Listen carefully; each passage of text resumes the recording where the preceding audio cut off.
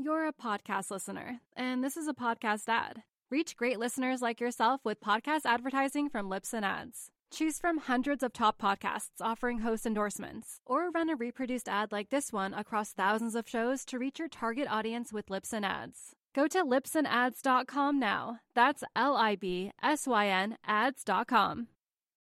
A moment of business before we get into today's show. Surf Splendor is completely free, but you can support the show, and we need your support to help grow the show organically. Do so by sharing the show with a friend. Tell them verbally, send them a link to our website, surfsplendorpodcast.com, or promote it via social media where you can find us, at Surf Splendor. Thanks in advance, and enjoy today's show.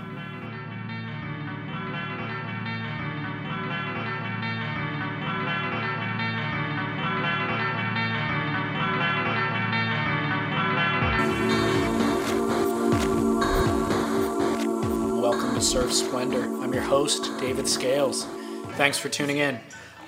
Today, bringing you a mid-pipeline Pipe Masters recap with Scott Bass, of course, doing the surf news thing. I'm going to be bringing you a non-surf news episode real soon.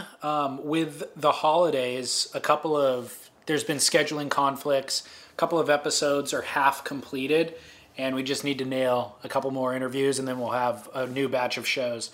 So if we can get it done before Christmas, we will, but it might actually have to wait till 2014. So I apologize for that, but I appreciate you tuning in regardless. And thankfully, we have Pipeline. We have wintertime in Hawaii. So today's episode, we're going to be looking at pipe and analyzing it mid-event. And there's a couple of other things that we're discussing as well. And then Scott and I are going to get together one more time before Christmas to discuss the finish of pipe and the new world champ and all that kind of stuff. So I look forward to that. And then 2014, there's a whole bunch of stuff planned that I'm really excited about that I'll share with you next episode. So thanks again for tuning in. If you're new to the show, welcome. And you can find all past episodes archived on surfsplendorpodcast.com and on iTunes and on Stitcher. Everything's free to download. You can engage with the show on social media at Surf Splendor. So we look forward to connecting with you on there. And thanks again. Hope you enjoyed today's show, and I'll be back at the end to sign us off. Thanks. Bye.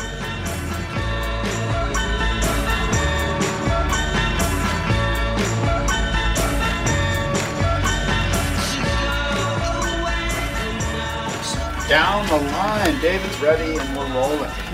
Down the Line Surf Talk Radio. It is December 12th, and David and I decided to get together because the big showdown at Pipeline is really coming together. You couldn't have scripted it almost any better. So we're going to chat a little bit and hopefully get this on the air to you today so you guys can listen. And let me welcome David into the show. David, how are you, buddy? I'm great, thank you. So yeah, mid-pipe recap, basically. It's Thursday, December 12th, I believe. And pipe is set to, it looks like with the swell forecast, they're going to finish up on Saturday, the 14th. So hopefully listeners will get a chance to listen to this before then. And, you know, all of our predictions will either be proven true or incorrect by within 48 hours from now. So we'll either look like geniuses or look like idiots, I'm sure. Yeah, maybe before we get into the pipeline stuff, we can. Do you want to read any emails or anything, or do you want to do that next time? Let's read emails. Let's recap some stuff. I came in to our meeting here really confident, and I had 1 cup of coffee, which I determined is the right number. Yeah, it's like enough to hype me up. Sure. 2 cups. I start to lose a little bit of focus, start to ramble a little bit. But when I walked in the door, you offered me a fresh cup, and now I'm sipping on that, and things might go off the rails rather quickly. Good. Get the rant going, right? Dude, I've got a good rant for today. Yeah. I'm heated. Well, bear with me while I try to pull up my Gmail, but do you have something that you want to read? Yeah, there was a few emails that I think we got copied on, both of us again. Yeah. The first one I'll read was kind of in relation to our conversation about sharks and culling sharks. And it was from listener Adam Neal, who said, I live in one of the sharkiest areas in California, north of the Golden Gate. I don't agree with Scott's shark culling opinion. That's why I'm reading this one, by the way. It's because it's against you and sides with me. Good. I see how you are. I surf 2 to 3 times a week. I am always conscious of the fact that I am part of the food chain, and that factors into my strategy as a surfer. I read all I can about shark attacks, especially in Northern California. I check in with several local shark researchers who are constantly tagging and monitoring the local great white shark population. I never surf alone. I make sure my buddies know first aid and have a cell phone. Most shark attacks in California are not fatal if the bleeding can be controlled. Killing sharks to me is like having a biased priority system favoring a bunch of unskilled bullies, humans. I have a wife and twin daughters. I want to be responsible about the risks I take in my lifelong pursuit of surfing. We have good surf up here, but it comes with risks. Given the current protective environmental atmosphere along the California coast, surfing with large apex predators is a reality that is probably going to provide more drama than a 4-man heat at sunset will ever provide. I will be doing my best to avoid any encounters with big sharks while still maintaining my wave count. Now we're talking real-life strategies, unquote. Yeah, couple things. For the record, and although I am not backtracking or backpedaling, sure, I think it was stated clearly by me on the last podcast that I am in favor of looking into the possibility of culling sharks in certain areas. I'm also open to the possibility of not doing that. Sure. And so that wasn't backtracking at all, actually. That was just restating. Yeah.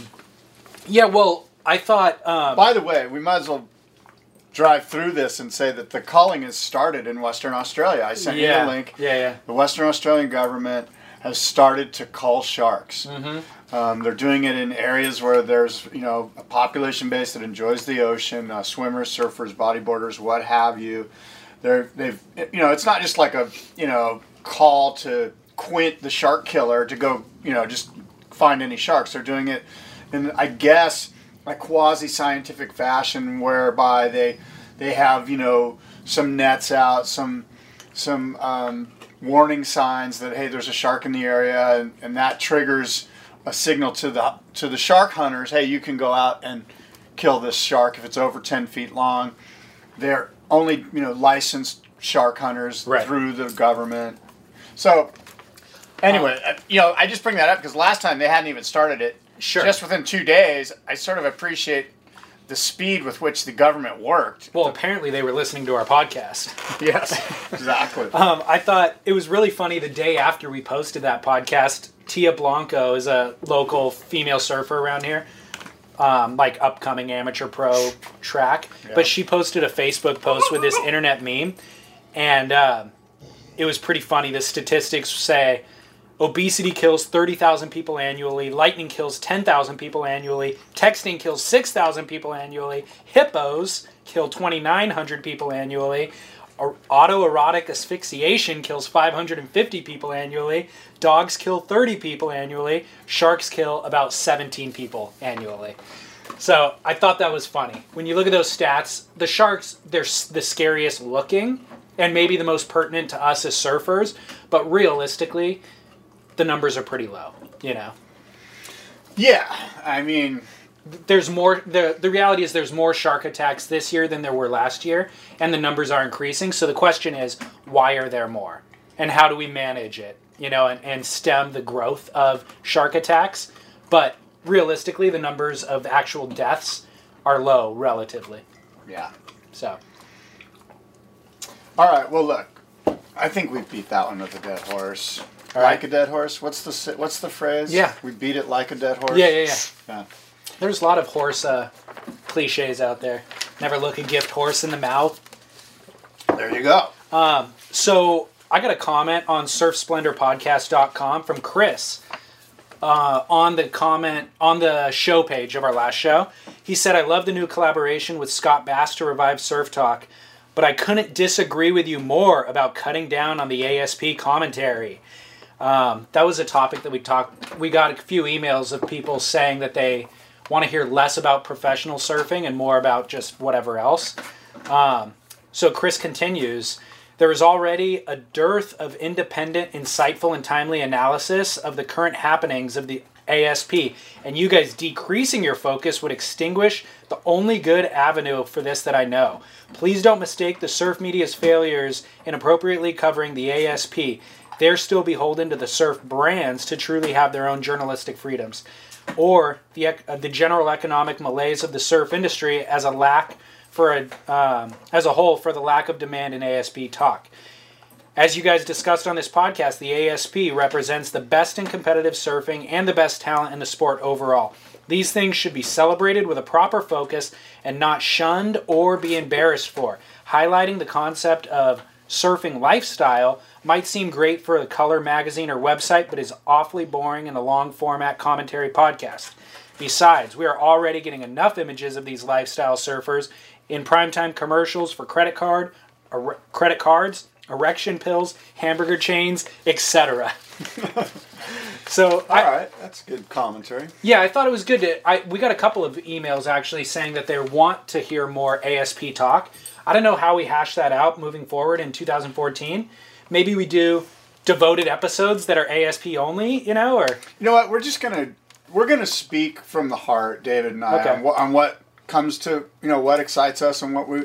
And surfing excites us in all elements of that, and there's going to be pro surfing, and there's going to be lifestyle stuff, and there's going to be travel, and there's going to be talk about Fukushima, and there's going to be, talk about stand-up paddleboarders. Who knows? My point is that I think if you and I just let our hearts be our sort of our, run the show, then it is what it is, and people are going to like us or they're not going to like us, but, we're not going to, fake it. Yeah, no, not at all. So, but I think the feedback from the public, the listeners, is really good too. It's kind of like, I agree sincerely that we should just stick to what we feel is our surfing experience. And if part of that is watching these ASP contests, of course we're going to talk about it. But, keep the feedback coming. Absolutely. Love the feedback. And do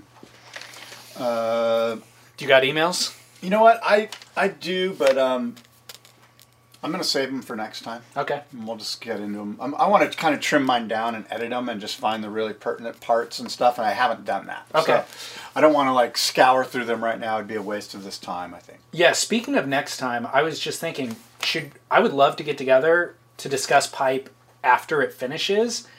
We don't have a lot of time before Christmas, but do you want to try to do that maybe next week or something? Yeah. Okay. We'll do a post-pipe recap. Yeah. I have things too. I don't think it's appropriate right now, but for 2014 thoughts on our podcast collaboration, thoughts on Surf Splendor, now that it's grown a bit, kind of how I'd like to direct things moving forward. So sure. Talk about that next show as well. Well, tell me about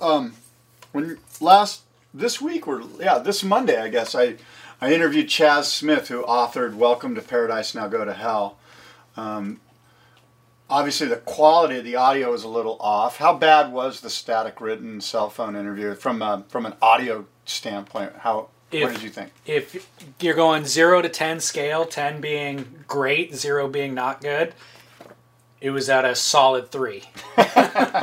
So was it unlistenable, or? I didn't make it through the whole thing. Oh, that's too bad. I need to figure that out. How can I do a cell phone interview and get quality audio, sweeten the audio somehow? Well, they make devices, of course, that you can purchase.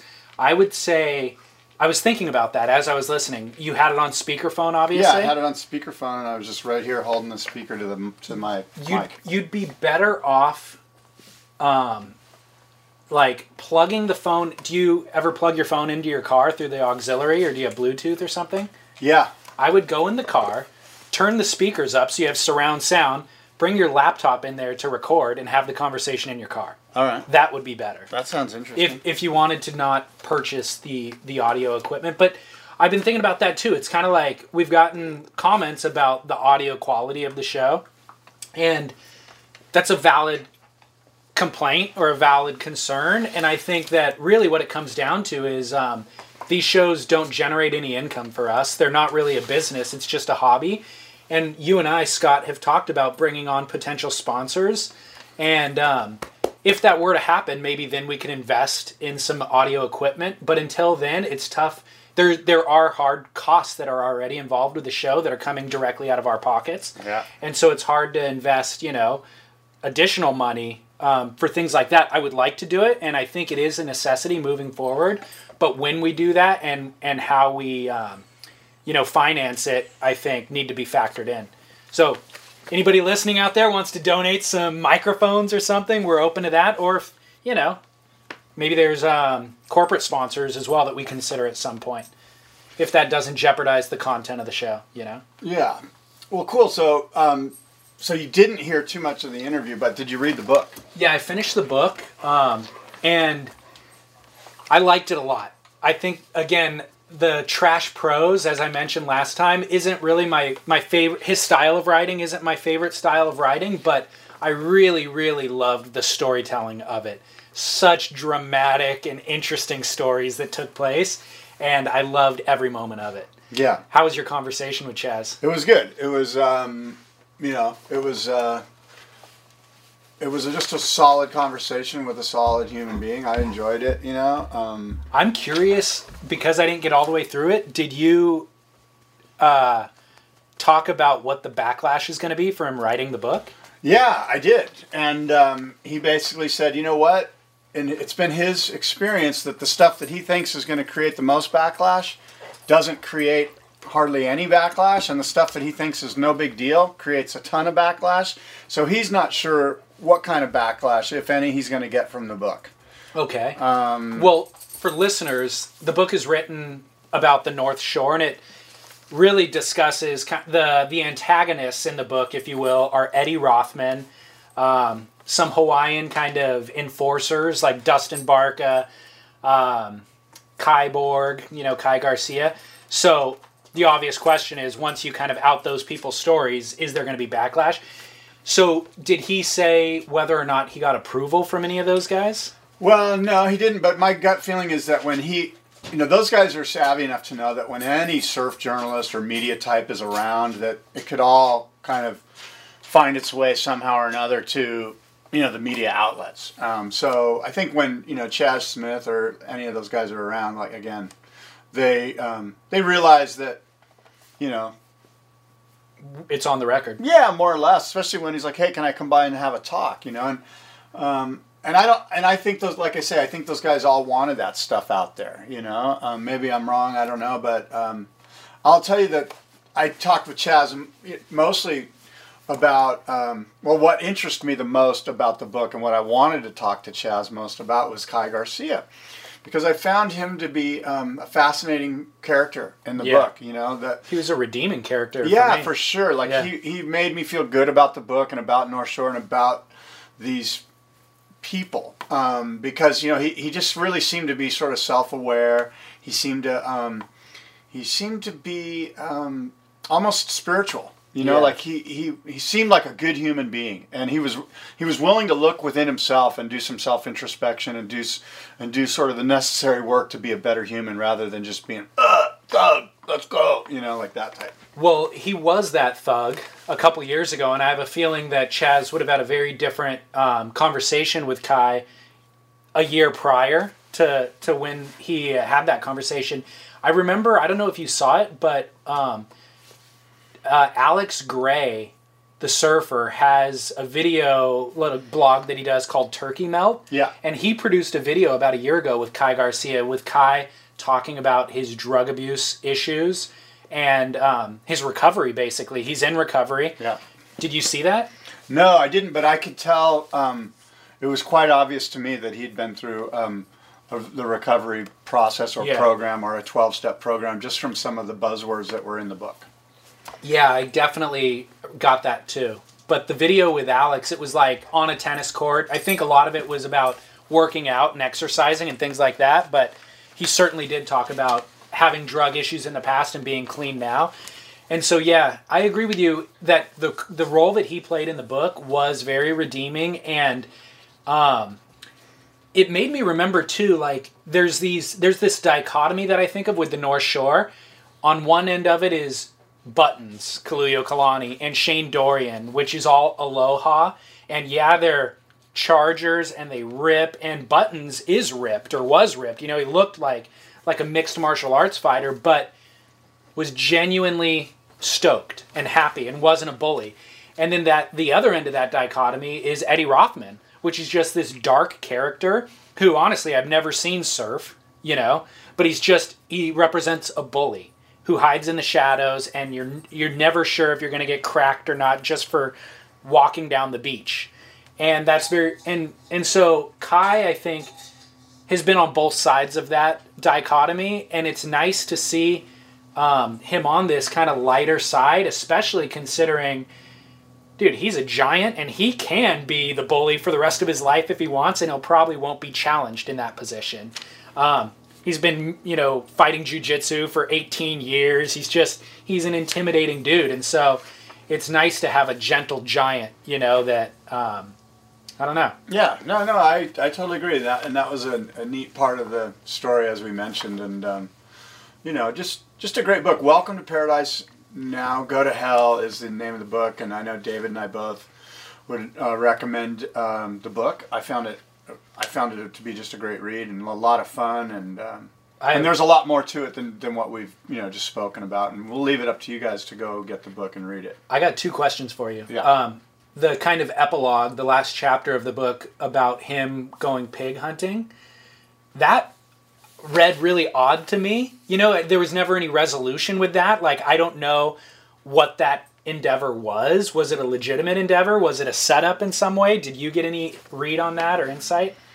I think it was sort of like to just basically say, look, it was almost like to reaffirm that Hawaii is sort of you know, a scary place. Yeah. You know, and as soon as you think you have it figured out, or the political drama figured out, you don't have it figured out. You know what I mean? Like, it can come back and snap on you. And I think, you know, more than anything, that's kind of what I got out of that, you know, this is after he sort of had time with Eddie and time with Kai Garcia, and he had time, and he, you know, more or less, he was invited into the inner circle, and yet he was invited to go pig hunting with some other heavy local, and all of a sudden, even though he was, I don't want to say friends, but within the circle of Eddie and Kai Garcia, he still had this uneasy feeling. And that sort of like epitomizes what it's like to land in Honolulu and drive over the hill and go down into Haleiwa. Once you go down that hill, you're sort of going into this no man's land. And I just feel like that part of the book was just kind of reaffirming that. Yeah, okay.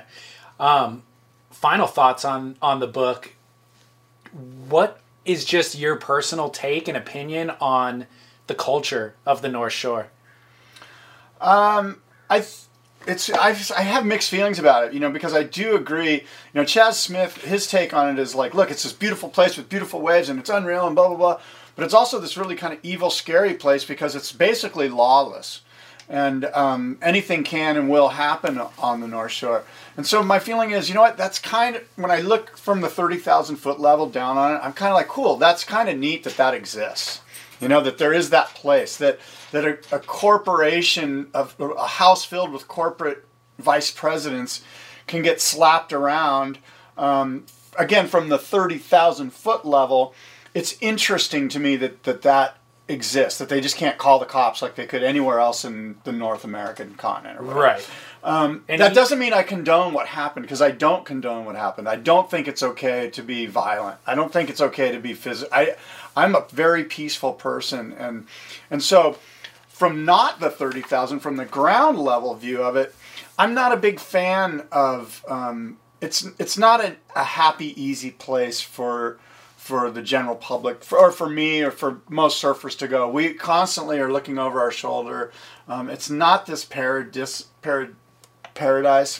What's the word I want to use? Paradise is good enough for me. Paradise. I wanted to say paradisical or paradisiacal, or anyway, it's not necessarily paradise, but you know, so it's like, you know, I have that same love-hate relationship that Chaz sort of has about it. Like, you know, I got to get away from it, but I can't get enough of it. You know, I personally have ridden my most memorable surf sessions ever at Sunset Beach, and I really would love to go back and do that again. Yeah. But I also really, the North Shore of Oahu is like way down at the bottom of my list of places to go. If I was, offered anywhere to go in the world for free, it wouldn't be the North Shore of Oahu.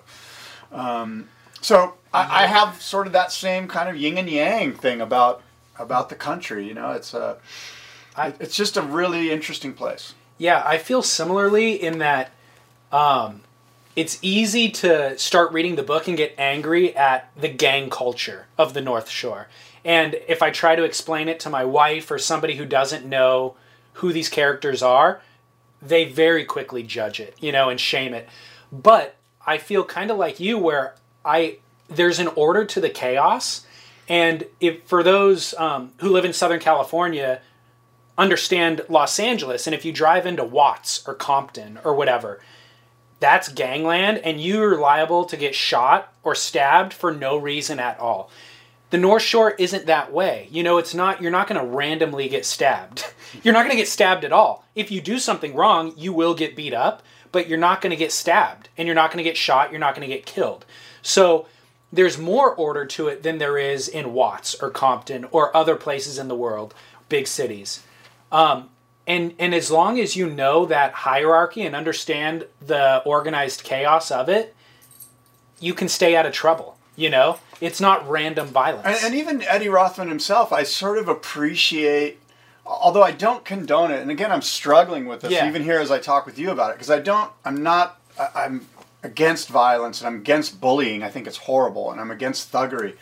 But there is also a sense of appreciation for a sort of patriarchal hierarchy, that needs to happen. And Chaz and I discussed it. I go, what would the North Shore be like if there was no Eddie Rothman? And he goes, well, it'd probably be like Laguna Beach. Exactly. Or it would be like Colorado's and Nicaragua, where it's just like Laguna Beach takes over. Sure. And it's a bunch of big houses with a bunch of frothing, surfers from San Diego and Orange County. And there's no sense of, I guess hierarchy is the right word. And so and every surf spot is like that too. Not everyone, but the main surf spots all have that one kind of like thug guy. And although a lot of people go, oh, I hate that guy, blah, blah, blah. That guy actually has a pretty good, his purpose is solid. Yeah. In that, newcomers show up and they can sense that guy's the asshole. And so they stay away from him, or they follow his lead, or they see what he's doing and make sure they don't cross that line. And Eddie Rothman is sort of that guy. It's sort of needed. I'm not a big fan of being a bully or being, I believe in love. I think love will conquer everything. But you could argue that the thuggery works. I think it does, and I think it serves a purpose, but I don't think there's one way. There's not just one way to achieve that hierarchy. And I would like to see Kai Garcia take Eddie's role in that more kind of non-violent way. There's always a threat of violence with Kai, but he's not going to enact it by going to the Billabong house and beating up Graham Stapleberg. I don't know, and I don't want to know what Eddie Rothman's past is. I'm just kind of speaking to his, in some ways the book and Chaz Smith made him out to be this anti-hero. This guy that protects the Hawaiian legacy, that protects the Hawaiian surfers, that makes sure that there isn't any sort of inequity when they're involved. And I think that's, on some level, that's probably a good thing. Now, you mentioned... there's got to be a better way, like the way maybe Kai would do it. And I think about Eddie Aikau, like the other Eddie. How would Eddie Aikau handle the situation? Would there be thuggery, or would there be like this council of Hawaiians kind of sitting everyone down like they did with Rabbit and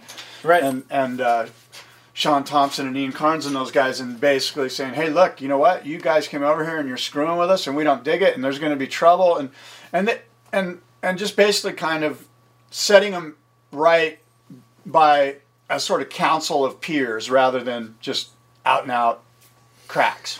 Yeah, I agree. That would be a more favorable way to do it. I think that as things have grown, population has grown and all that, some of that, I don't know, that council of your peers things goes away, and it's I don't know, it's devolved into the situation that it is now.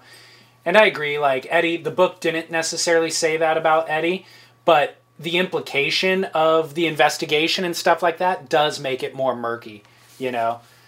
Makes it less clean and cut and dry, I think. So, yeah, I don't know. It's an interesting sociological study, you know, because it's very kind of tribal, you know? Yeah. Tribal, but in the developed United States. So, really good read, though. Definitely check out the book. I just got a tweet from, I think it's SUP Adventures, right before we started the show, asking about what our favorite surf-related books are. And I don't know, I would say that's on the top of my list right now, so. Yeah, for sure get that book if you want to, you know, surf read. The other one that I really liked was David Renson's book on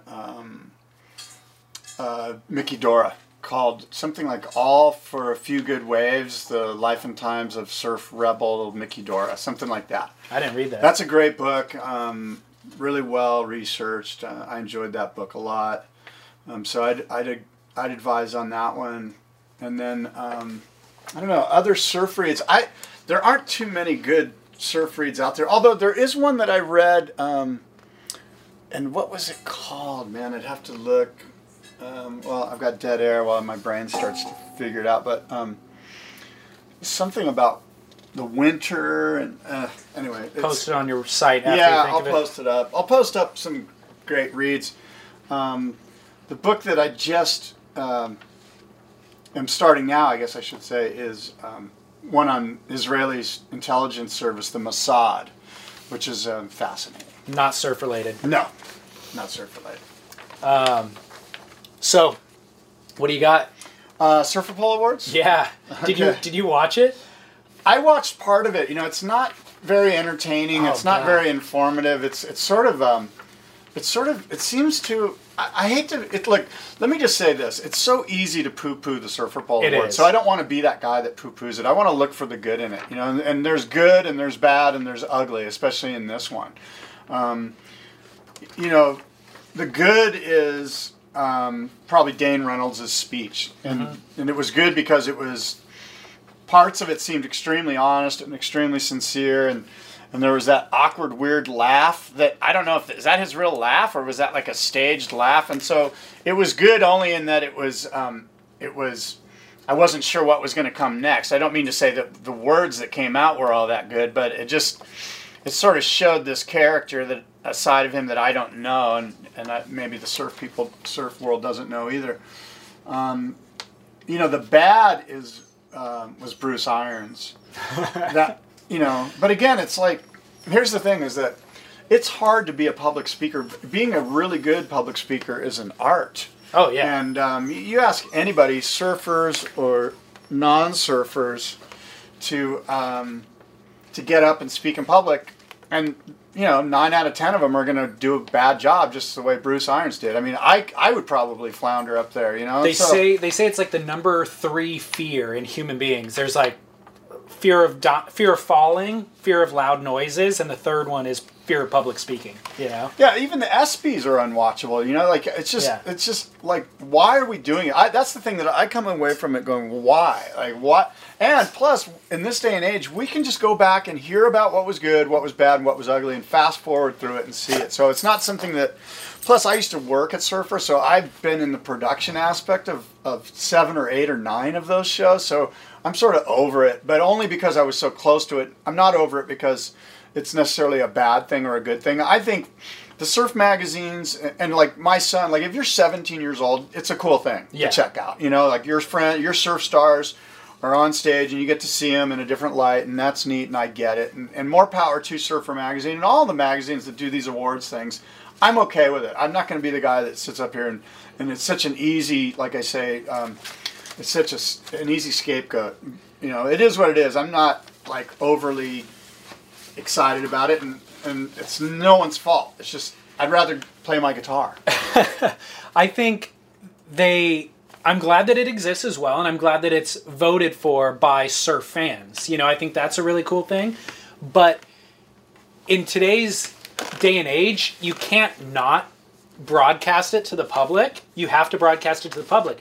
But the production itself is such a different animal than anything that the surf industry does.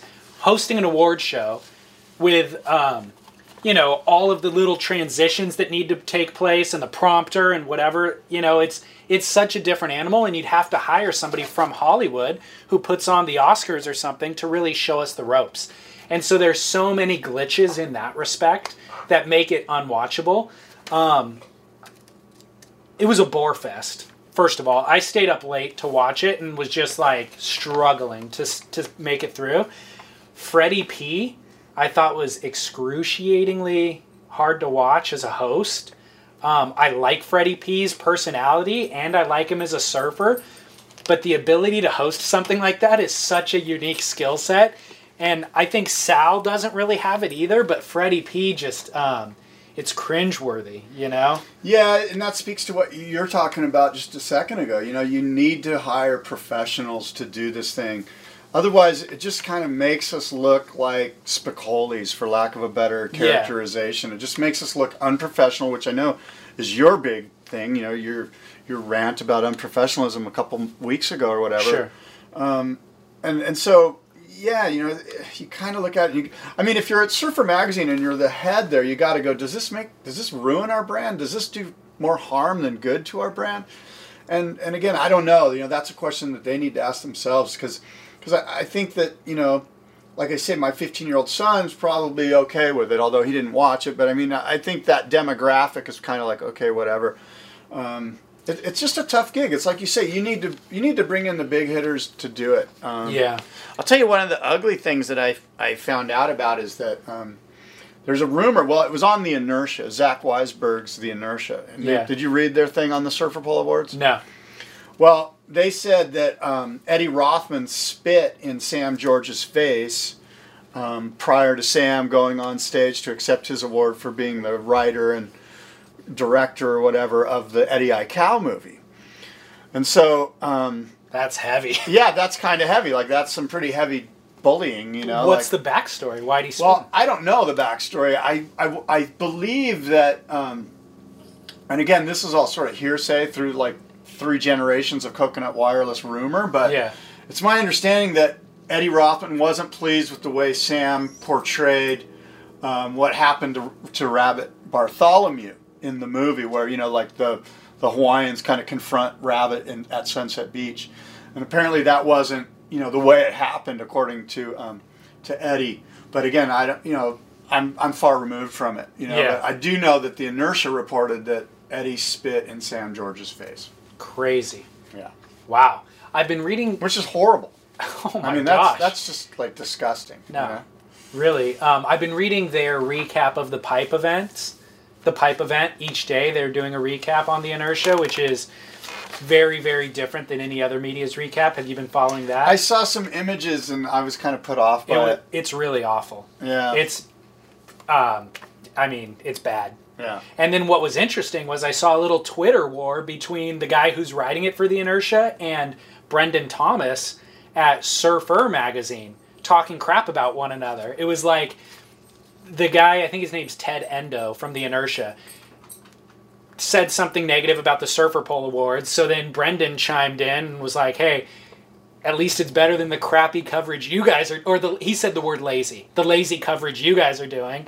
And then it was just, back and forth from there. But the fact that Brendan even engaged in it was surprising to me. Yeah, that's unfortunate. I'll tell you what, though, the surf world in general, basically you get...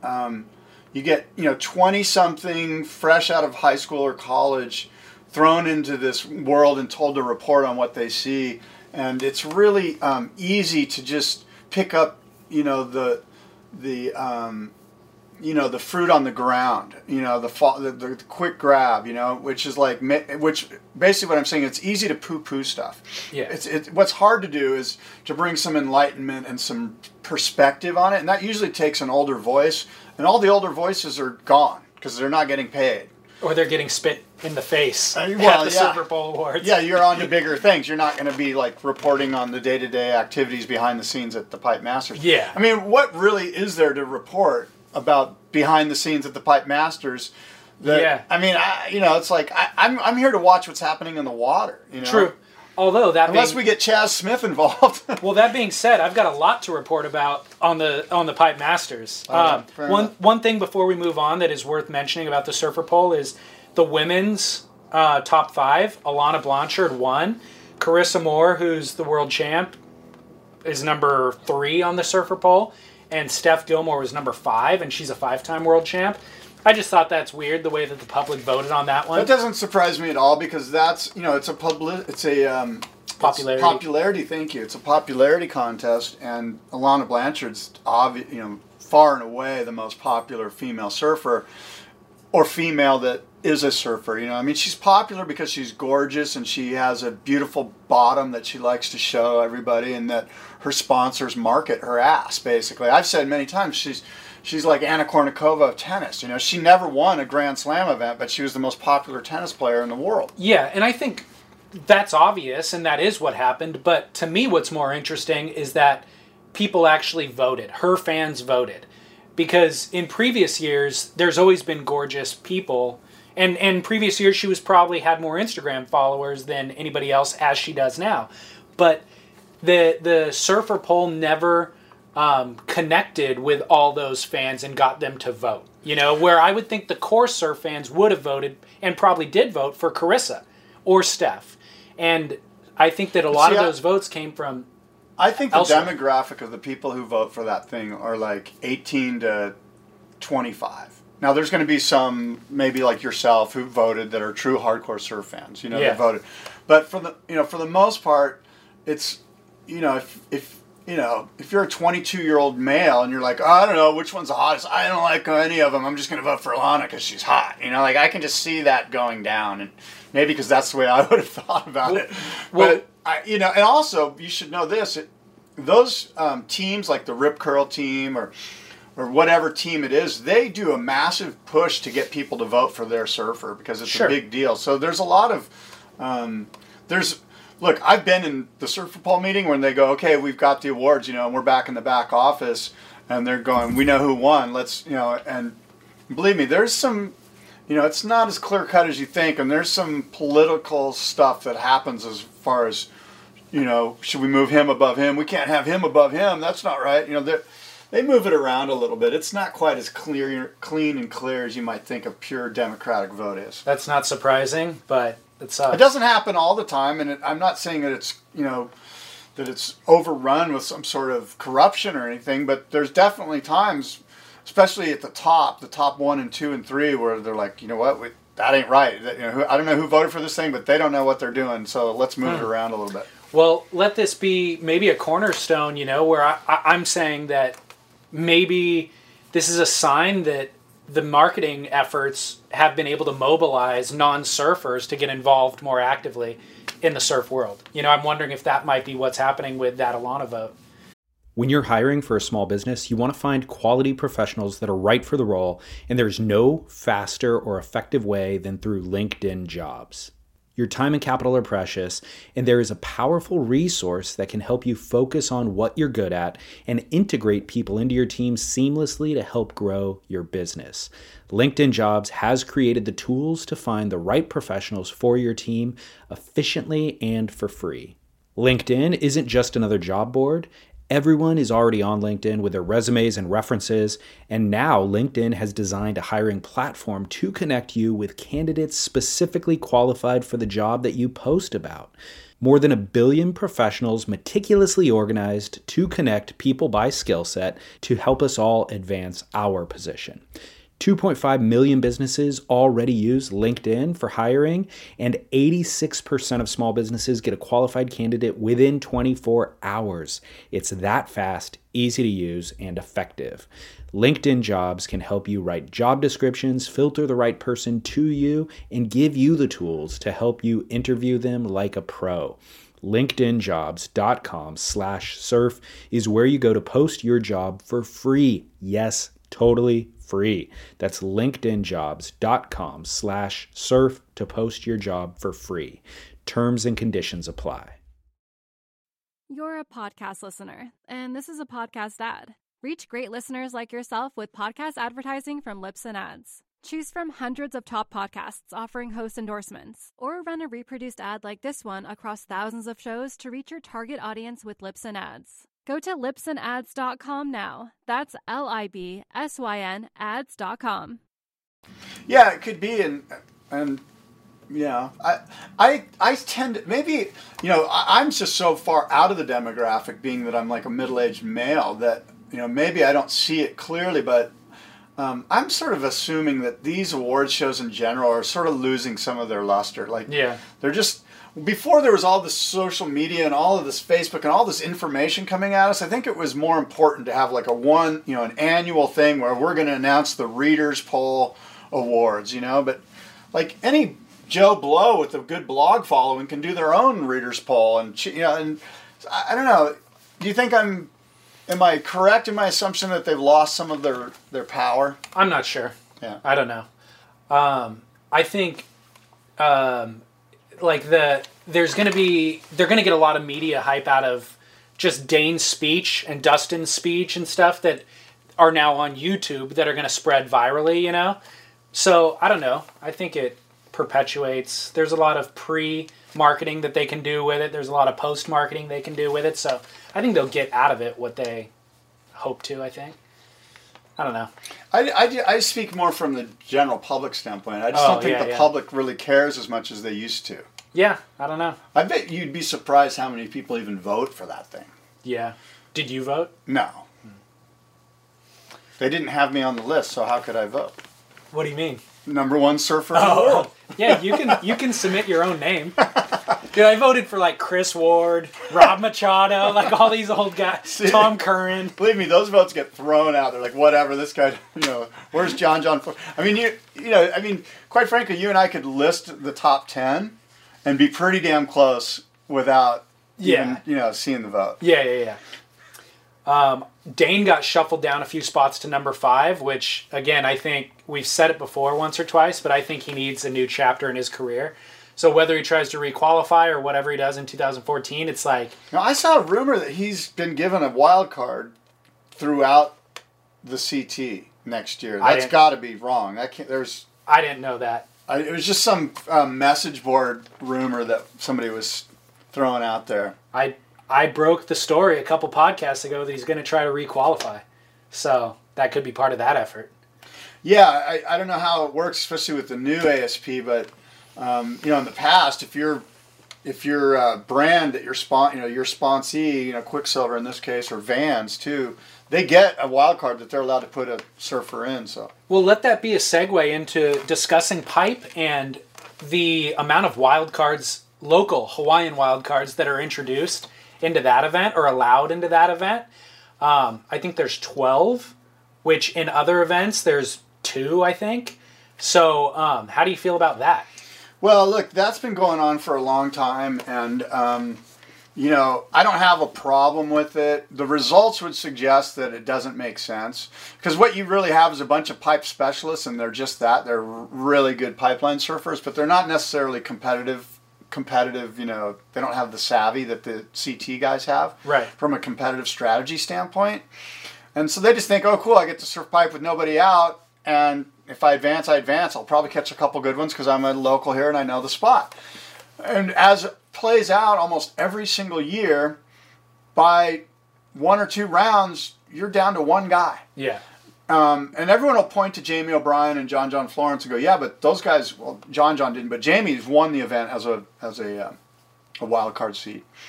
And I think Mikey Bruneau about 6 years ago went pretty far. And occasionally, like a Mayan Goodman, there was always one guy that sort of holds the mantle for the Hawaiians and moves through to whatever round it is. But it's usually not very far along. I mean, Jamie's really the only one where you're like, hey, they said they were pipeline specialists, and he proved it. He beat them all. Mm-hmm. And so, I get it, why they do it. Am I a fan of it? Yeah, you know what? Let them have their time. It kind of goes along with what we were talking about earlier. It's going to happen no matter what. No amount of saying it's lame or disagreeing with it is going to change it. I think the big thing is you get that call for, hey, well, if they're doing it at Pipe, why not do it at Tahiti, and why not do it at Huntington Beach? Why not do it at Trestles, and why not do it in we're all locals here, and I'm a lower specialist. Yeah. And And that just speaks to that political drama of Hawaii, you know? Okay, so I'm going to take the opposite approach. I do think it's lame, and I do think it should be changed. I don't think that they should allow that many wild cards. If there was a legitimate reason for it, like it's hard, you just said, you presented an alternative argument, which is there's a lot of lower specialists, why aren't they allowed?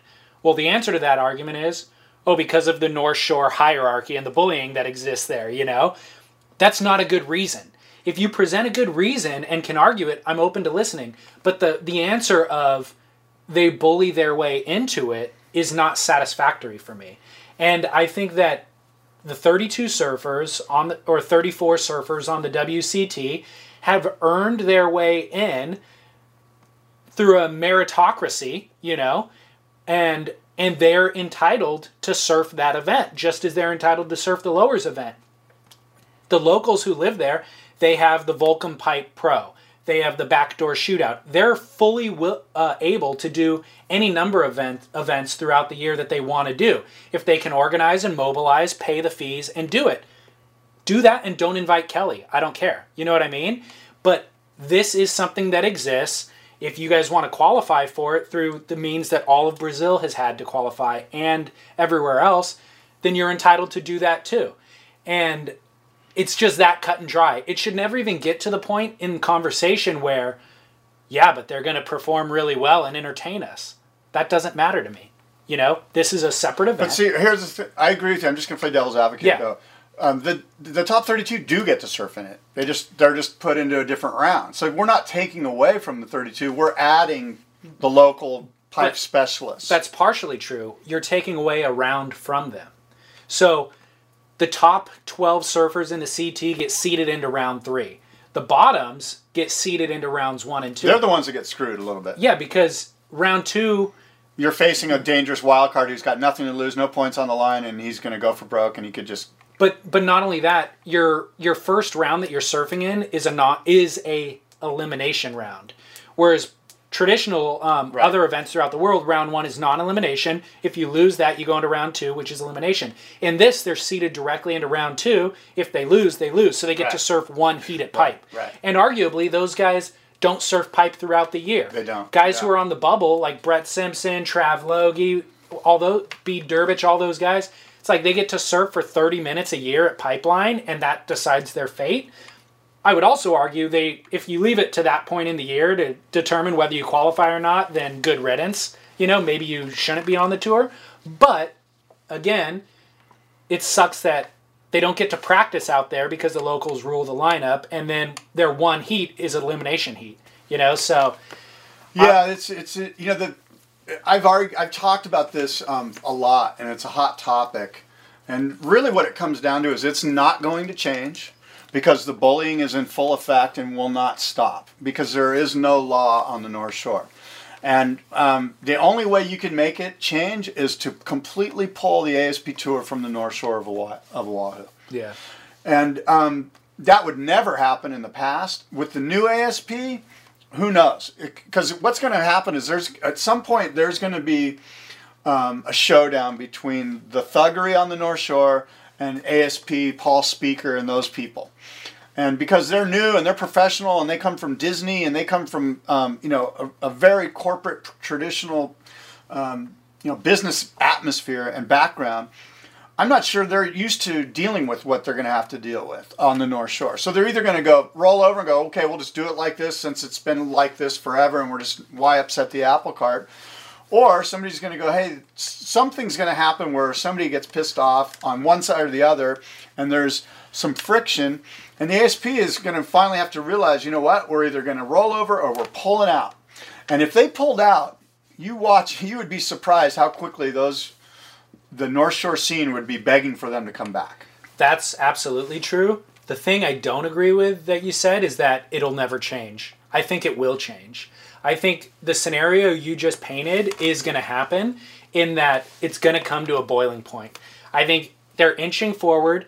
Every step that the ASP makes forward towards corporate legitimacy, the North Shore enforcers, let's say, take a step forward towards violence. And something's gonna blow up. And really what may happen is that there's another violent outburst like the Eddie and Graham Stapleberg thing, but this time it's with somebody more corporate than Graham.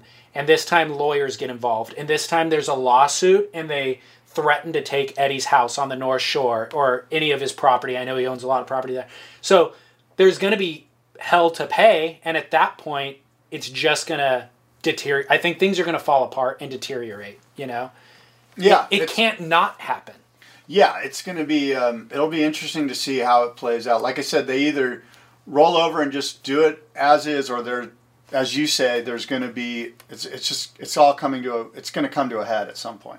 Dude, the heat's been turning up each year, you know, and with more money involved, there's going to be more pressure. Yeah. So, we'll see. I just think that it's a shame that all those wild cards lost in round one. I mean, round one, where all the Hawaiian wild cards were surfing, they got eliminated. Almost every single one of them, except I think Kaimana Hakias, who surfed brilliantly.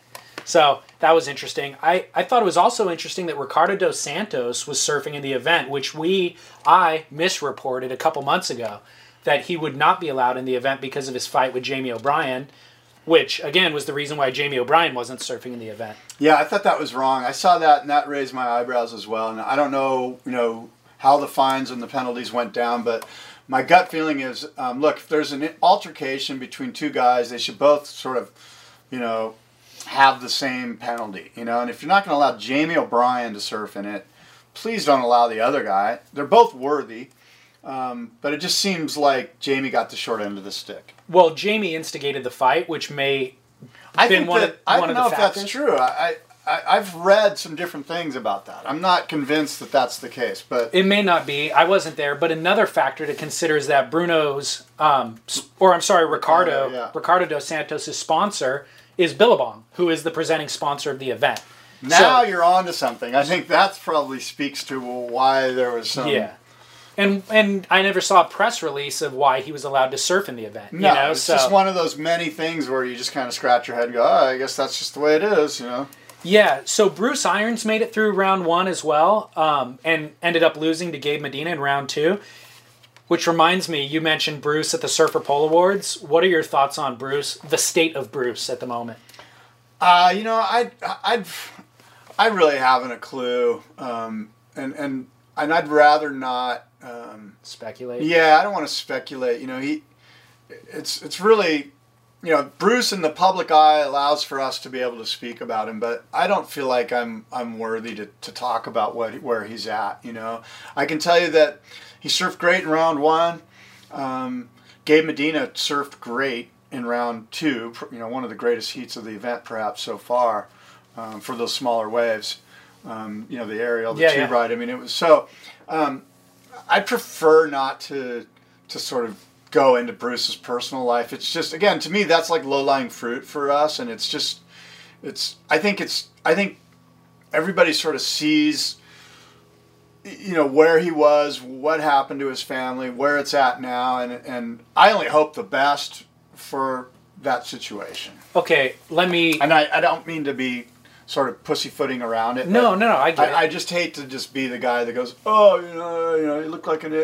I'm not trying to do that to him, but I have legitimate concerns about Bruce that I think are worth discussing, and I think I would argue that he didn't surf good in round one. I would argue that I haven't seen Bruce surf good in years, and I loved Bruce, and I went back and watched the Bruce movie recently, the Volcom production. Well, he surfed good enough to get through his heat. No, he didn't. He got a 5 and a something in the last 2 minutes. But he got through. He got through with a 9-point total.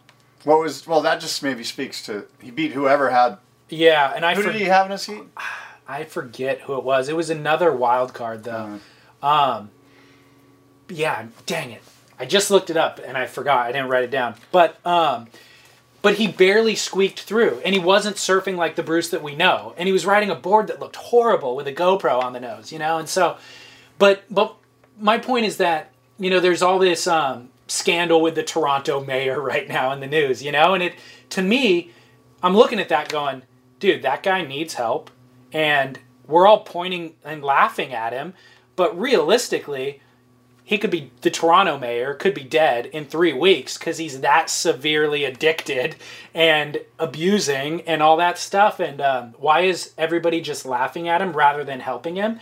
And with Bruce, the problem with Andy was that nobody was willing to discuss what was going on, and everybody turned a blind eye. Nobody was making fun of him, but again, nobody was helping either.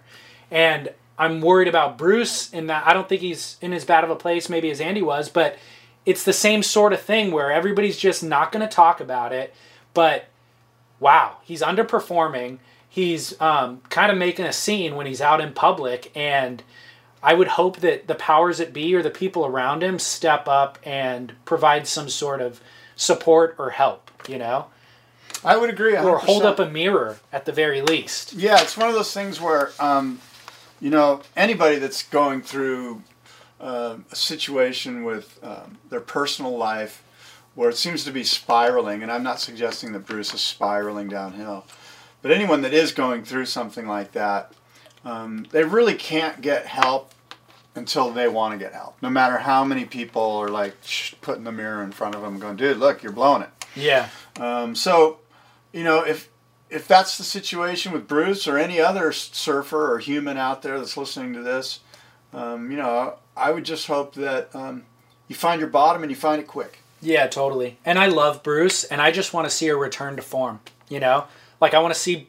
When Bruce is in those events, I'm psyched and I want to see him shred. I would suggest you that those days are over, though. Yeah. I just don't, and that has nothing to do with, that just has to do with, you know what, he's done that. He's been there, he's done that, and that's just, you know, he might get an occasional wild card into this event or whatever, but, you know, I'm pretty sure he's financially secure, and there's no real drive there for him other than, cool, I get to surf pipe with 3 of my friends. Why not? I mean, you know, who wouldn't raise their hand to do that? Yeah, absolutely. The new kind of Bruce, in my mind, not the new Bruce, but Seabass. Seabass I love seeing in heats. He's also from Kauai. He got a 10 out there at backdoor in a really pivotal heat. I don't know, actually, I guess Wilco would be a better analogy than Bruce for Seabass, where he's happy-go-lucky, he's a fun guy, he likes to party, it seems, and lacks a certain amount of focus, but when he brings it, he gets 10s, you know? Yeah. So I'd love to see him focus that, or find that focus more regularly. Well, look, you sent me an email asking me about my fantasy team. Yeah. So for the listeners out there that give a crap, I have Nat Young and Julian Wilson left. They surf against each other in round 5 on Saturday. I hate when that happens. And I also have, in the quarterfinals, I have John in Heat 2, and I have Kelly Slater in Heat 3. So I have 4 guys remaining. I don't know how that fares in my clubhouse. I've got a pretty active clubhouse of about 25 or 30 guys that are all pretty good friends, and we banter back and forth on emails and stuff, and it's a really robust clubhouse because of that. But anyway, that's where I'm at. I got those guys. Of course, if you don't know, I want Kelly Slater to win, and I really want Mick Fanning to lose. And I'll tell you, everything is setting up. If you look at the forecast, there is a massive, if you haven't heard already, there's a massive west swell set to hit Friday evening into Saturday. And Mick is surfing against CJ Hobgood.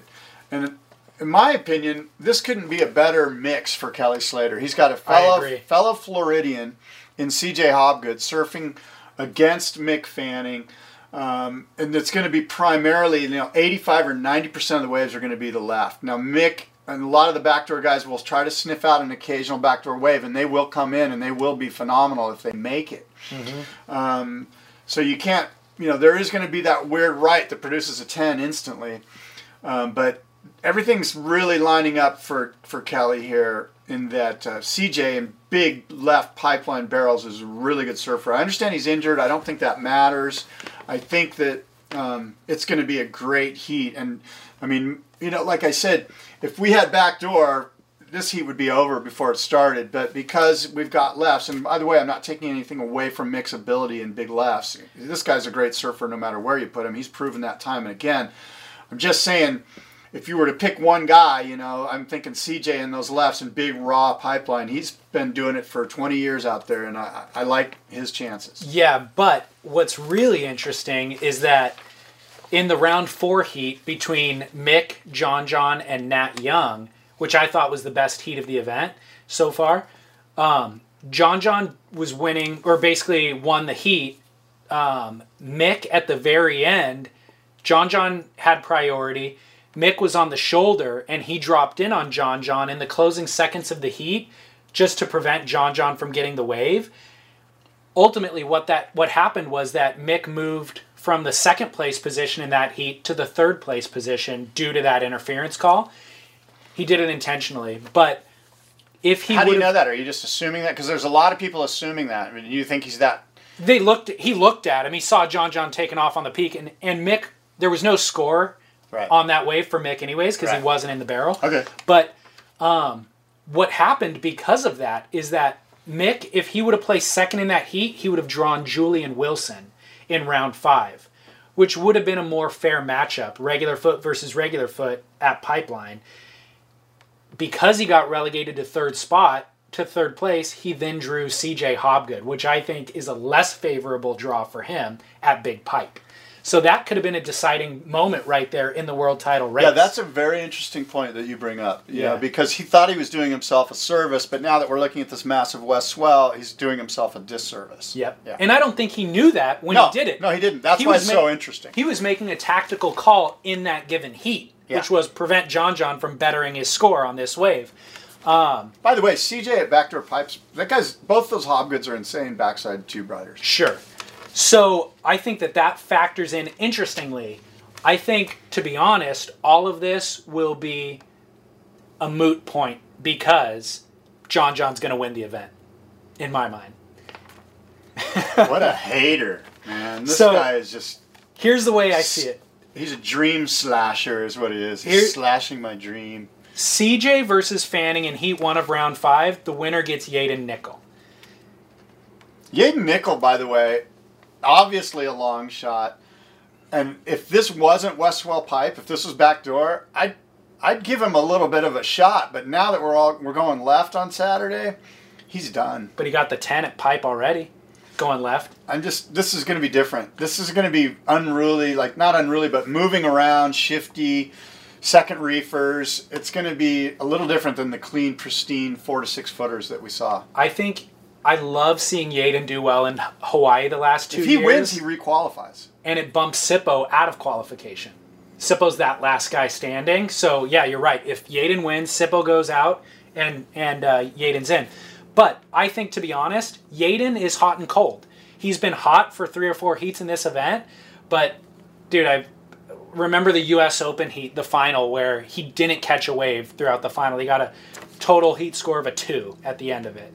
That tells you why Huntington Beach in the U.S. Open is broken. Well, no, yeah, that's true. That's a true statement, but still, other guys don't get 2s out there. So, but I've seen Yaden do it. He lost at Pipe last year with a 10. I think it was in the quarters. He got 1-10 and 1-2. Yeah. So I think that's how Yaden is, and I don't think he's going to win the event. I think whether CJ or Mick win round 5 and they draw Yaden in the quarters, I think they're going to beat Yaden. Either one of those guys will beat Yaden. Heat 2, we see Nat Young versus Julian Wilson, and they get John Florence. Obviously, I see John winning that heat.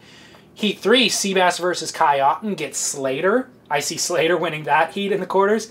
And then Heat 4 is Jeremy versus Pupo. The winner gets Joel Parkinson.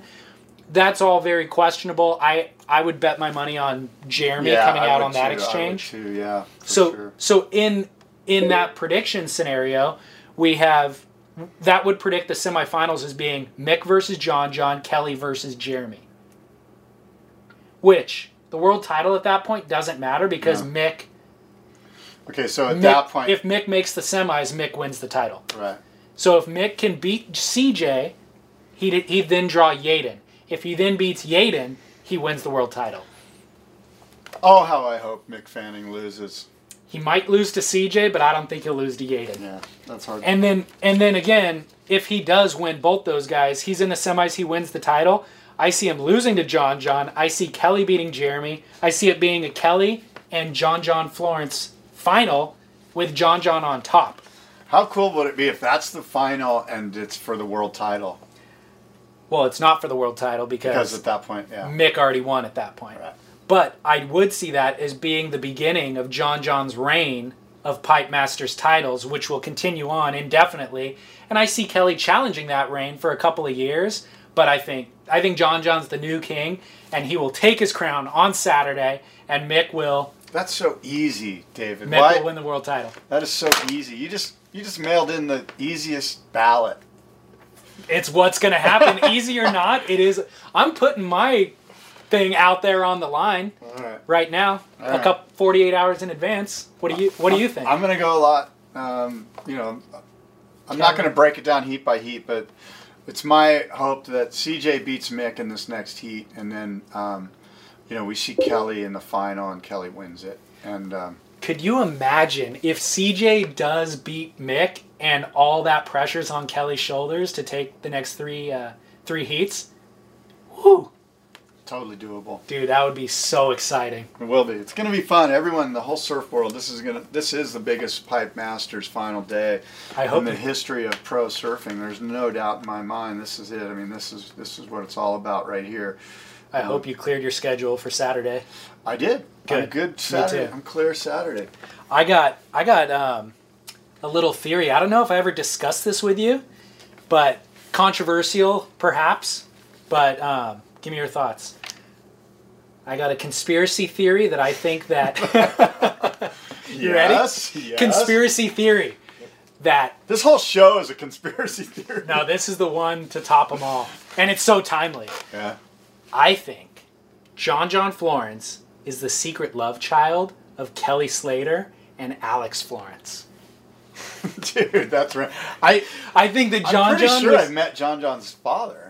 Oh, really? Do they not know who his father is? I've never heard it discussed publicly. No, I've met him before. They came into Surfer Magazine once. The father and the mother and the boys, when they were really young, like 5 and 6 years old, like they were just like full on little. They were almost, toddlers. But and it was my assumption at the time that was the dad. Well, if they didn't explain it explicitly, then I'm going to stick with my theory because it's still a good conspiracy. Kelly Slater's been going to the North Shore since prior to John being born. Alex is an attractive woman. They certainly know each other. They're actually very friendly with one another. John has this otherworldly, tapped-in sense with Pipeline. I think he may have even been conceived on the reef at Pipeline. Oh my God. And it's this cosmic force of nature. This is an incredible conspiracy theory. And John even often says that Kelly's like an uncle to him. Wow. They travel the world together. Kelly's always looking over his shoulder, making sure John's okay. I don't know what to say about that one. Think about it. Just think about it. I think it'll be revealed in due time. Okay. I'm going to think about it. I will chew on that one for a bit. I'm demanding a DNA test, actually. But some reality is the Eddie Aikau swell the modeling is in the forecast for a massive swell a week from tomorrow, a week from Friday, where we may see an Eddie Aikau swell. A massive, massive west swell, perhaps too westerly in its orientation to provide enough swell for Waimea Bay, because Kauai and that other island might block some of it. But if the modeling is correct, I don't know if you've seen the massive west swell coming off of Japan, but it's intense. So we may see an Eddie Aikau swell on Friday. You said Friday or a week from Friday? A week from tomorrow. Right. So that would be what? Tomorrow's the 13th, so the 20th, right around the 19th or 20th of December. Wow. Yeah. That'd be exciting. Yeah, it's pretty intense. Yeah. Sweet. What's next? How about some East Coast news? Yeah, let's hear it. The East Coast, the right coast, my friends on the right coast. Do you know anything about the Bonner Bridge? No, I don't. The Bonner Bridge connects parts of the Outer Banks of North Carolina to the mainland USA. It's 2.7 miles long. It was built in 1963. Prior to building it, they had a ferry that carried people across, and it took upwards of 3 hours to pull it off.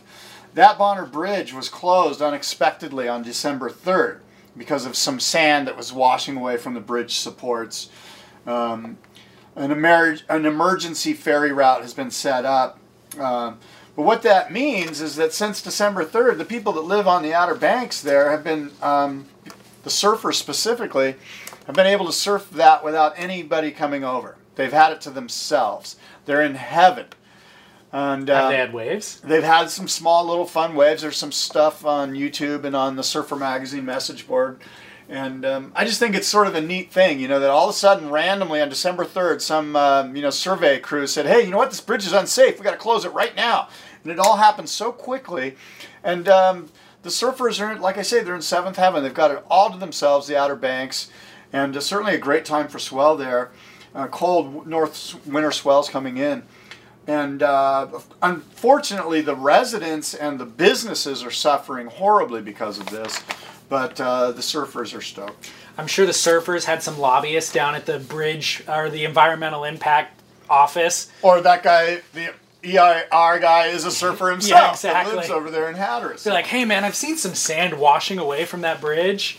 I just noticed it the last couple of days. You guys should close it. There is a contract that's been signed with the county or whoever, the state or whatever, to get the bridge fixed up and supported.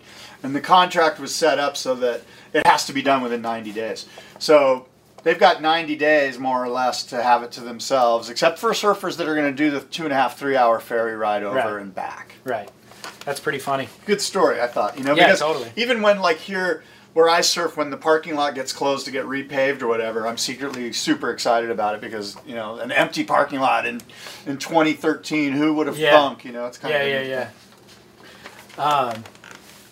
what's your rant? Yeah, go ahead and go into your rant. I got a little rant. I didn't write this one out like I did last time, so I'm just going to kind of, freestyle it. But I was watching... It's better freestyle. Okay, good. I was watching 5.5 by 19 1/4 Redux, the sequel. That's the Lost Surfboards video. Lost Surfboards video from 5 or 6 or 7 years ago, and it has footage of Chloe Andino from when he was young. Yeah. And I'm watching the footage going, holy crap, this kid's a prodigy. Like, he honestly, if this footage was brand new, this would make the cut of any edit right now. These are A+ clips. And then a little bit later in the video, it shows Kelly Slater when he was a kid, probably 12 years old, surfing in Florida, Sebastian Inlet and stuff. And I'm looking at his clips going, dude, these clips are 30 years old almost. And these are A+ clips. The way that Kelly was surfing back then is still as good as any up-and-coming 12-year-old kid nowadays. Which is a testament to form over doing air reverses and stuff like that. Just the lines that he's drawing and the form that he has were just so beautiful and brilliant, and never go out of style. So I got to thinking, and I'm like, modern surf videos are a little bit tired for me. All these new clips coming out, I don't like the way that Kolohe is surfing now isn't more exciting than he was when he was 12, Have I just been exposed to all of it and now it has less of an effect? Or is the medium itself tired and played out? I think that there's so many web clips that we're inundated now with that nobody reserves quality before they post. Other than John Florence actually does a really good job of that. He doesn't release anything that is less than A+, whereas other guys are releasing clips every other week from their local break, and half of the clips are them not landing whatever maneuver they're trying. But I, as a viewer of web edits and surf clips, have become so much more discriminating than I used to be, in that I won't push play on an edit unless if it's more than 3 minutes, I almost won't push play at all. But unless it has great reviews and everybody's saying great things, I won't push play on it because it's a waste of my time. It's so just everything looks the same. There's so much white noise. There's such a void in a vetting process or an editing process that I feel like I've seen it all and nothing stands out any longer. Last night I noticed on Stab. You're a bitter old dude. I'm getting there quick, dude. Last night I noticed on Stab, Last Name First is the name of the production entity run by Alex and Koa Smith. Yeah. They usually do really good surf edits that are a lot of TNA essentially with surfing, surf porn. But they posted one last night that was called One Session with John Florence. I watched it. Yeah. and it was a horrific mashup of hip-hop music and John doing massive flyaways that I really think John himself will cringe to watch because he probably wasn't involved in the selection process, and they're not A-plus clips. Yeah. And it was only a 30-second edit. Short. But still, at the end of it, I was like mortified. Like, why did I watch that? It was an assault on my senses. And you know, I saw a quote by somebody. Who was it? It was a great quote. It was Brian Wilson from the Beach Boys. Okay. And it said, mediocrity is a lollipop that if licked once, you'll be sucking for the rest of your life. Great quote. Great quote. You know, that particular video clip was bad. Yeah. The music was horrible. Right. Again, maybe I'm just jaded old guy. I don't know. But I still like to watch Dane Reynolds, and I like to watch John Florence. I like really great surfing styles. And, you know, I guess to speak to your thoughts about, you know, yes, you probably have seen a lot, you know, and you're sort of jaded, I guess is the word that you used. Yeah. But there'll be times when you'll find something, you know. I understand what you mean, though. That there's so much of it for us to see that I rarely watch clips anymore. You know, I don't either. Unless it's like Craig Anderson. Unless it's somebody's style that I know I like, I'm not going to just go, oh, cool, you know, Chris Ward, whatever, you know. Like, yeah, well, when I was a kid, I saved every $30 that I got, I would go towards buying a new surf video.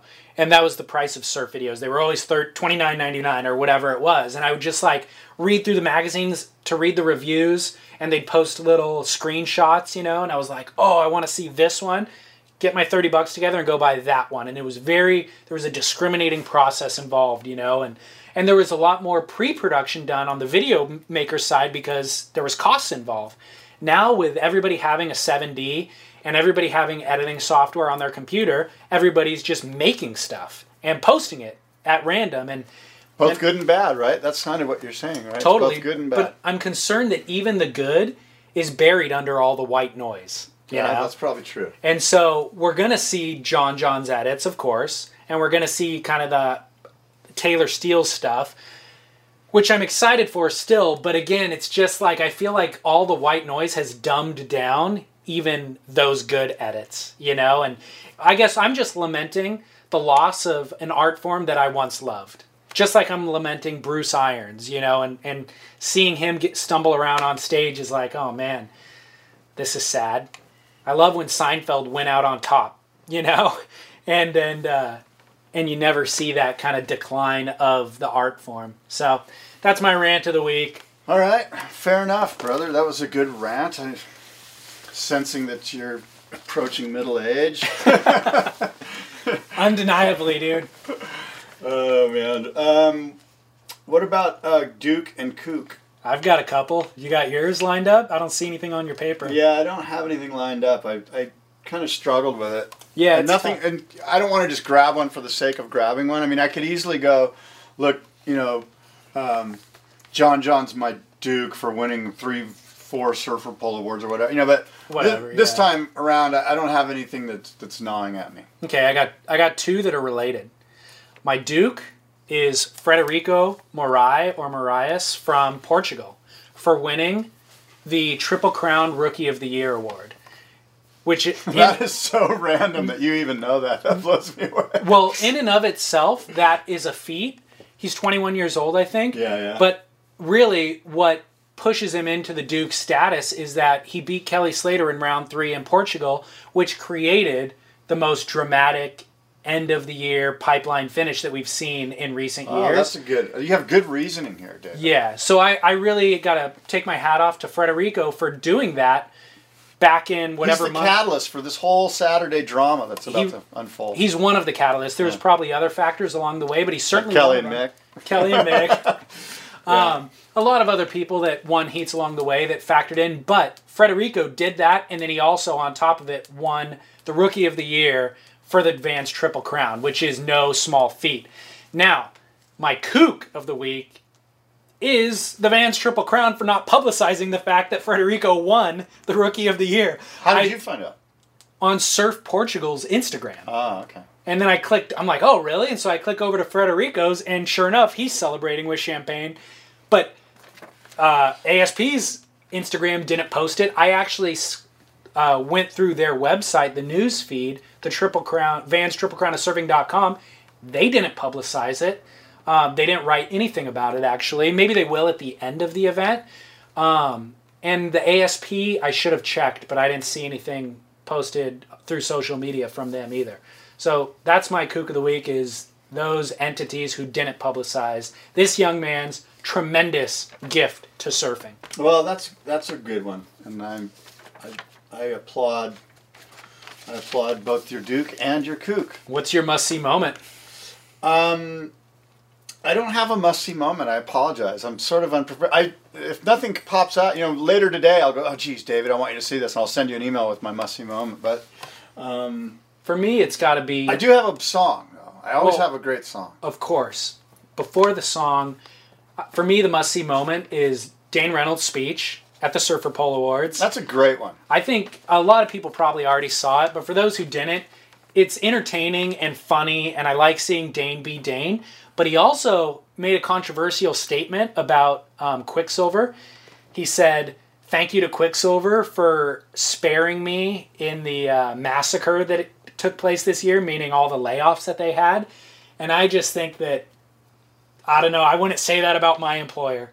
And well, the best part about that must-see moment is Sal in the background. That catches Sal off guard, the sort of the honesty and the sort of brutal honesty that Dane throws out there. Yeah. And you see him just kind of bend over and laughing, hysterically. I don't think that Dane planned to say that. No, he didn't. It came spontaneously, but then in hindsight, I'm wondering if he recognized the implications of saying something like that about your employer. I think he'll probably...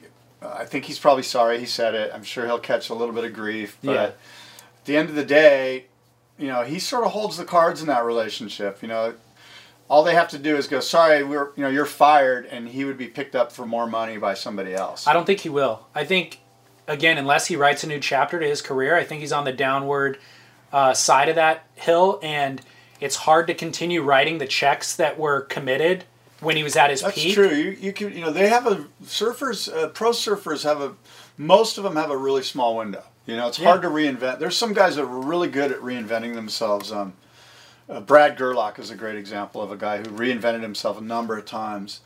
What's the next chapter? Shane Dorian has done that. Yeah, totally. But Machado has done that. But the checks that Quick is writing Dane are larger checks than they're writing Kelly, and they're equal to John's check.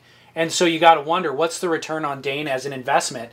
Is he selling as many board shorts as Kelly? Maybe. Will he next year? Maybe not. Is he selling as many as John? Almost certainly not. So how do we continue to justify this check going out? And if he's going to shame us in front of everybody at the most publicized speech of the year, well, it was bad form. There's no doubt about it. I mean, and that's just a maturity thing. But in many ways, he gained a ton of street cred with those people in that room that, not with me, but, I mean... Must-see moment, though, for sure. Yeah, that's a good one. Dustin Barkas is worth watching? Yeah. All right, so that brings us to the best song ever. Best song ever. I've got a best song ever. Hopefully I'll be able to play it without a video. I wonder if I have it on here somewhere. For my best song ever, I'm sticking with the theme that I presented last week, which was Christmas music. Oh, dude, you got so much shit from people in my email about how lame that song was. Those people are uninformed, and they need to spend some more time with that song. Because that was the best song ever until this week, actually. All right, go ahead, lay it on us. All right, this week, also Christmas themed. A little known song, but it was written in 1967. Stevie Wonder's What Christmas Means to Me. Play it, baby.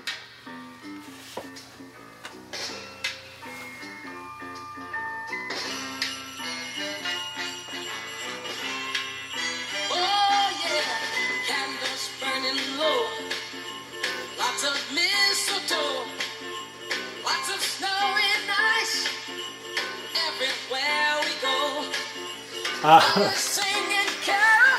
First of all, I love Stevie. I think we've learned that at this point. But I get so sick and tired of the same old Christmas songs, and that's a brilliant one that isn't played that often.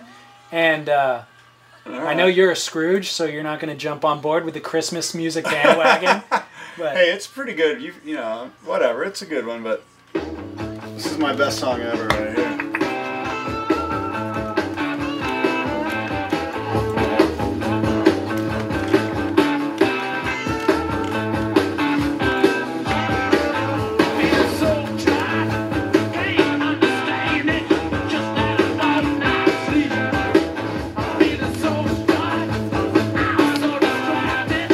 Well, David, that, quite frankly, it could be the best song ever. hard to argue with the Stones, dude. That is a good one. What's the song? Bitch by the Rolling Stones. Bitch. Best song ever? I think so. Not yes. very Christmassy. No, not very. Scrooge. That's the Scrooge answer to my Stevie Wonder Christmas Yeah, song. That's true. I don't have any Christmas themes in my thing. Dude, first of all, you weren't handing out candy on Halloween, telling the neighborhood kids to beat it. Now you're not celebrating Christmas. I'm a big fan. Trying to kill sharks, trying to hate on women surfing.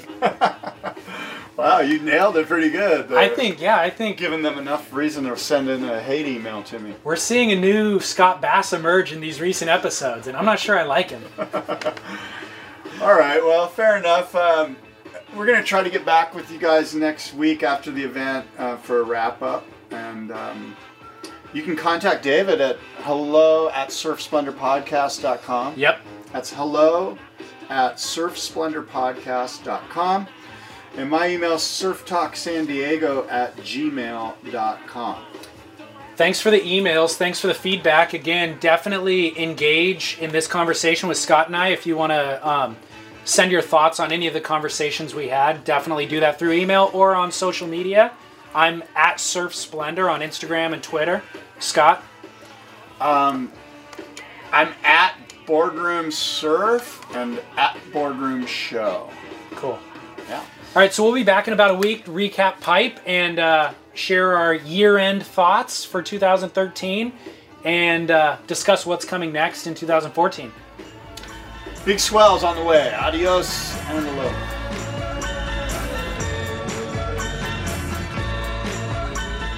Thanks for listening to today's show. Hope you enjoyed it. Hope it doesn't get us in too much hot water. And hope you enjoy the rest of Pipe, too. Looking for a super exciting finish on Saturday. So enjoy that and connect with us on Instagram and Twitter at Surf Splendor. Please leave a comment on our website, surfsplendorpodcast.com, or feel free to send me an email with any thoughts on today's show or potential future show ideas at hello@surfsplendorpodcast.com. Thanks again. We will talk to you next week with an all-new episode of Surf Splendor. This is David Scales saying aloha.